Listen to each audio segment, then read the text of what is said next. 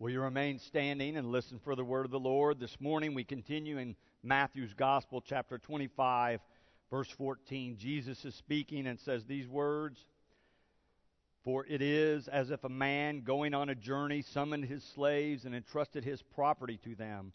To one he gave 5 talents, to another 2, to another 1, to each according to his ability. Then he went away. The one who had received the 5 talents went off at once and traded with them and made 5 more talents. In the same way, the one who had been given 2 talents made 2 more talents. But the one who had received the 1 talent went off and dug a hole in the ground and hid his master's money. After a long time, the master of those slaves came and settled accounts with them. Then the one who had received the 5 talents came forward, bringing 5 more talents, saying, 'Master, you handed over to me 5 talents. See, I have made 5 more talents.' His master said to him, 'Well done, good and trustworthy slave. You have been trustworthy in a few things. I will put you in charge of many things. Enter into the joy of your master.' And the one with the 2 talents also came forward, saying, 'Master, you handed over to me 2 talents. See, I have made 2 more talents.' His master said to him, 'Well done, good and trustworthy slave. You have been trustworthy in a few things. I will put you in charge of many things. Enter into the joy of your master.' Then the one who had received the 1 talent also came forward, saying, 'Master, I knew that you were a harsh man, reaping where you did not sow and gathering where you did not scatter seed. So I was afraid, and I went and hid your talent in the ground. Here you have what is yours.' But his master replied, 'You wicked and lazy slave! You knew, did you, that I reap where I did not sow and gather where I did not scatter? Then you ought to have invested my money with the bankers, and on my return I would have received what was my own with interest. So take the talent from him and give it to the one with 10 talents. For to all those who have, more will be given, and they will have an abundance. But from those who have nothing, even what they have will be taken away. As for this worthless slave, throw him into the outer darkness, where there will be weeping and gnashing of teeth.'"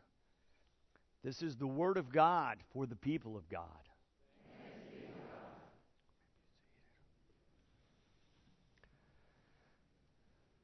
Let me review with you for a moment this series of sayings we're following from the Gospel of Matthew. All during November, these readings have Jesus talking about the kingdom of heaven or the kingdom of God. And we're looking at different aspects of the kingdom of God. The focus is what is life with God like when God's will is done on earth as it is in heaven.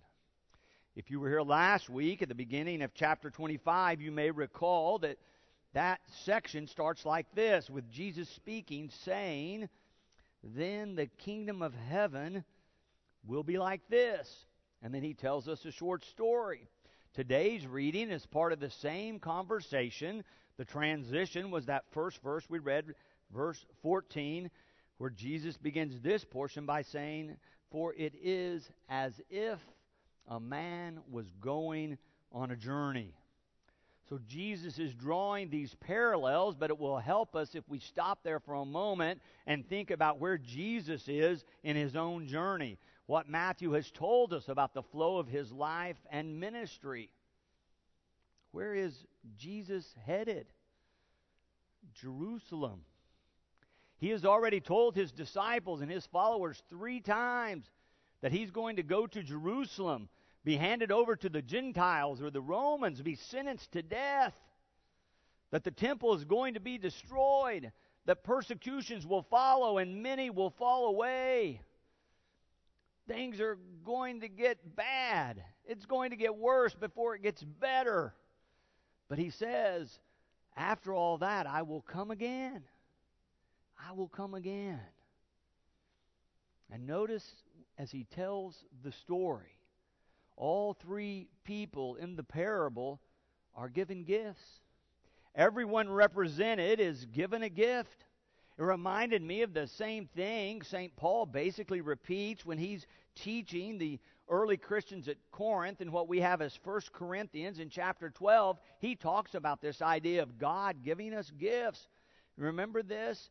Now there are varieties of gifts, but the same Spirit. And there are varieties of services, but the same Lord. And there's a variety of activities, but it is the same God who activates all of them in everyone. To each is given the manifestation of the Spirit for the common good. We are all given gifts. That's what Jesus begins with in this parable. Everyone in the parable is given a gift. And we need to realize these gifts in the parable are no small gifts, no insignificant gifts here. Our Bible scholars who study these things say that a talent was a measure of weight of precious metals, and that a single talent would be worth about 15 years' wages for a common laborer. So one of the commentators estimated that a single talent would be worth $250,000 in our day. $250,000 for a single talent. So one of them got $250,000. The fellow that got 2 talents would have gotten over $500,000. The guy that was entrusted with 5 talents would have been given over $1 million. These are huge sums of money. Jesus wants us to pay attention. These are gifts of a lifetime. These are life-changing gifts. This is not something small. This is a gigantic gift that the master is entrusting with these slaves. So hang on to that idea. These are gifts of a lifetime. What is the greatest gift you can receive? What does the gospel say the greatest gift that God has ever given to the world might be? Could the talents in some way represent the good news or the gift of Christ Jesus himself? So imagine you are in the story. You are one of the slaves or the servants. Your master comes to you and gives you $250,000 and says, take care of this for me while I'm away. Or maybe $500,000 or maybe even over $1 million and says, take care of this while I'm away. How do you respond? What would you do?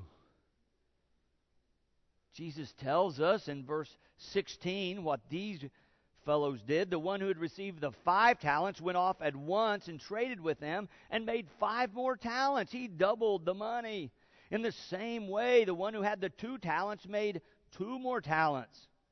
But the one who had received the 1 talent went off, Jesus says, and dug a hole in the ground and hid his master's money. After a long time, the master of those slaves came and settled accounts with them. Now, the first 2 guys are in pretty good shape. They come and say, look, we took what you've entrusted to us and we doubled your money. But the last fellow, he doesn't do so well, does he? We get to verse 24. It's his turn. Then the one who had received the 1 talent also came forward, saying, Master, I knew that you were a harsh man. Master, I knew you were a harsh man. And I thought, really? The master comes and gives the servant or the slave $250,000 or $500,000, $1 million, and the first thing you say is, don't be so mean to me. Why are you being so harsh? Wouldn't the fellow say, oh my gosh, you are so generous, you are so magnanimous, you've just given me more than I could ever ask or imagine. This is a gift of a lifetime. You are wonderful. Not the guy who got the 1 talent. He thinks of the master as harsh. The 1 talent person, I think, misjudges the giver. And that leads him to be afraid, it says in verse 25. He was afraid because of the way he thought about the master, and that leads to poor judgment. He makes a very poor decision. And not to stretch the parable too far, but this week as I was reading over and over this parable, I began to consider, what is my view of God? Do I think of God as harsh and demanding and judgmental primarily? Or do I think of God as generous, as a great giver, as one who pours out grace upon grace and blessing upon blessing to each and every one of us as children of God? How do you think of God? Do you think of God as great and magnanimous and wonderful and working for your good? Or do you think rather that somehow God is so great that God is distant and uninterested and far away?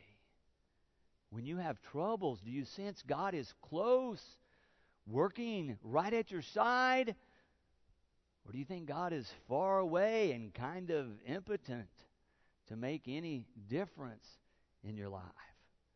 How we view God makes a difference. Pastor John Ortberg writes about this, I think, quite insightfully. Let me read a few of his words. He asked this question: when we wake up in the morning, what happens if we live with a small God? His answer is this: we live in a constant state of fear and anxiety because everything depends on us. Our mood will be governed by our circumstances. We will live in a universe that leaves us deeply vulnerable. When we have a chance to share our faith, we shrink back. What if we are rejected or cannot find the right words because we think it all depends on us? We cannot be generous because our financial security depends on us. When we need to give someone strong words of confrontation or challenge, we will be inclined to pull our punches. That is because if we don't live in the security of a big God's acceptance, we become slaves to what others think of us. If we face the temptation to speak deceitful words to avoid pain, we will probably do it. We may try to get credit for something at work that does not belong to us because we don't trust in a big God who sees in secret and will one day give reward. If somebody gets mad at us or disapproves, we get all twisted up in knots. We will not have the security of knowing that a giant God is watching out for us. Makes a difference how we view God. I ask you, does your view of God lead you to faith and confidence, or does it lead you to fear and insecurity? How do you think of the Creator of the universe, as friend or foe? It makes a difference. Our view of the giver impacts our response to the gift. The fellow who got 1 talent was afraid and went and buried the talent. Jesus says the master responded in the parable, "You should have invested what I gave you." Actually, it's worse than that. He starts with, "You wicked and lazy slave!" exclamation point. Then he says, "You should have invested what I gave you." He gave him the greatest gift, probably beyond anything he could have ever imagined, the greatest gift of his entire life. And he went and dug a hole and put it in the ground and covered it up. He buried his chance of a lifetime. And it's interesting, it's not that he lost the money or stole the money or spent the money in selfish ways. He just hid the money. But that's just the point. He did not act. He did not invest. He did not cultivate. He did not share. He did not use it in any way. He buried the gift. I was at a funeral when I was a younger pastor. I was not doing the funeral. An older, wiser pastor was doing the funeral. He talked about this idea that God gives each of us gifts. that we're all irreplaceable, unique creations of our God, and we're all given gifts to share during our lives. But so often, he said, we miss the point. We don't realize this is a gift from God that we're to utilize for the good of the world. And so we fail to utilize it. We fail to use it. We hide our gift, or we forget our gift, or somehow are afraid to use our gift. And he says when we do that, we not only rob ourselves, but we rob the world. That God has given us gifts to share, and if we bury them, we rob the world. He said the person whose life we were there to celebrate that day had made good use of his gifts, that he had shared them with his family, with his church family, with his business family, with the community, that he had looked for ways throughout his life to be a giver, to use his gifts for the good of others. He said when you come to the end of your life, the question will not be, why didn't you do as well as somebody else, or why didn't you do something great like so-and-so? The question will be, did you use your gifts? How did you do with the life you received, with the gifts that you were given?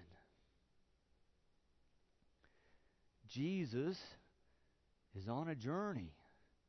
He's on his way to Jerusalem. He tells this story or this parable, and he condemns the fellow who does not act. He's just told them many will fall away. The ones who are going to be faithful are going to have to act. It is a time for action. When we declare ourselves as followers of Jesus Christ, it's time to follow. It's time to take a step. It's time to act. It's time to let our faith overcome fear, to believe our faith will lead us through obstacles, to believe that our God is great and will lead us into the future. As I was working on all this, I was reminded of a time years ago when I was still in college.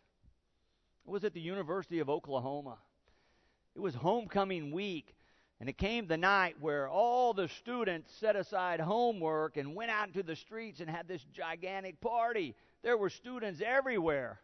But this night was different than any other night I'd ever experienced. Not because I'd never seen thousands of students in Norman, Oklahoma having a party. I had seen that before. But this particular night, I ran into Carl. Carl was a little bit ahead of me in high school, but was from my hometown. He was on the OU football team. In fact, he was the biggest guy on the OU football team. When I graduated from high school, I was about 6 foot 1 inch tall and weighed a whopping 125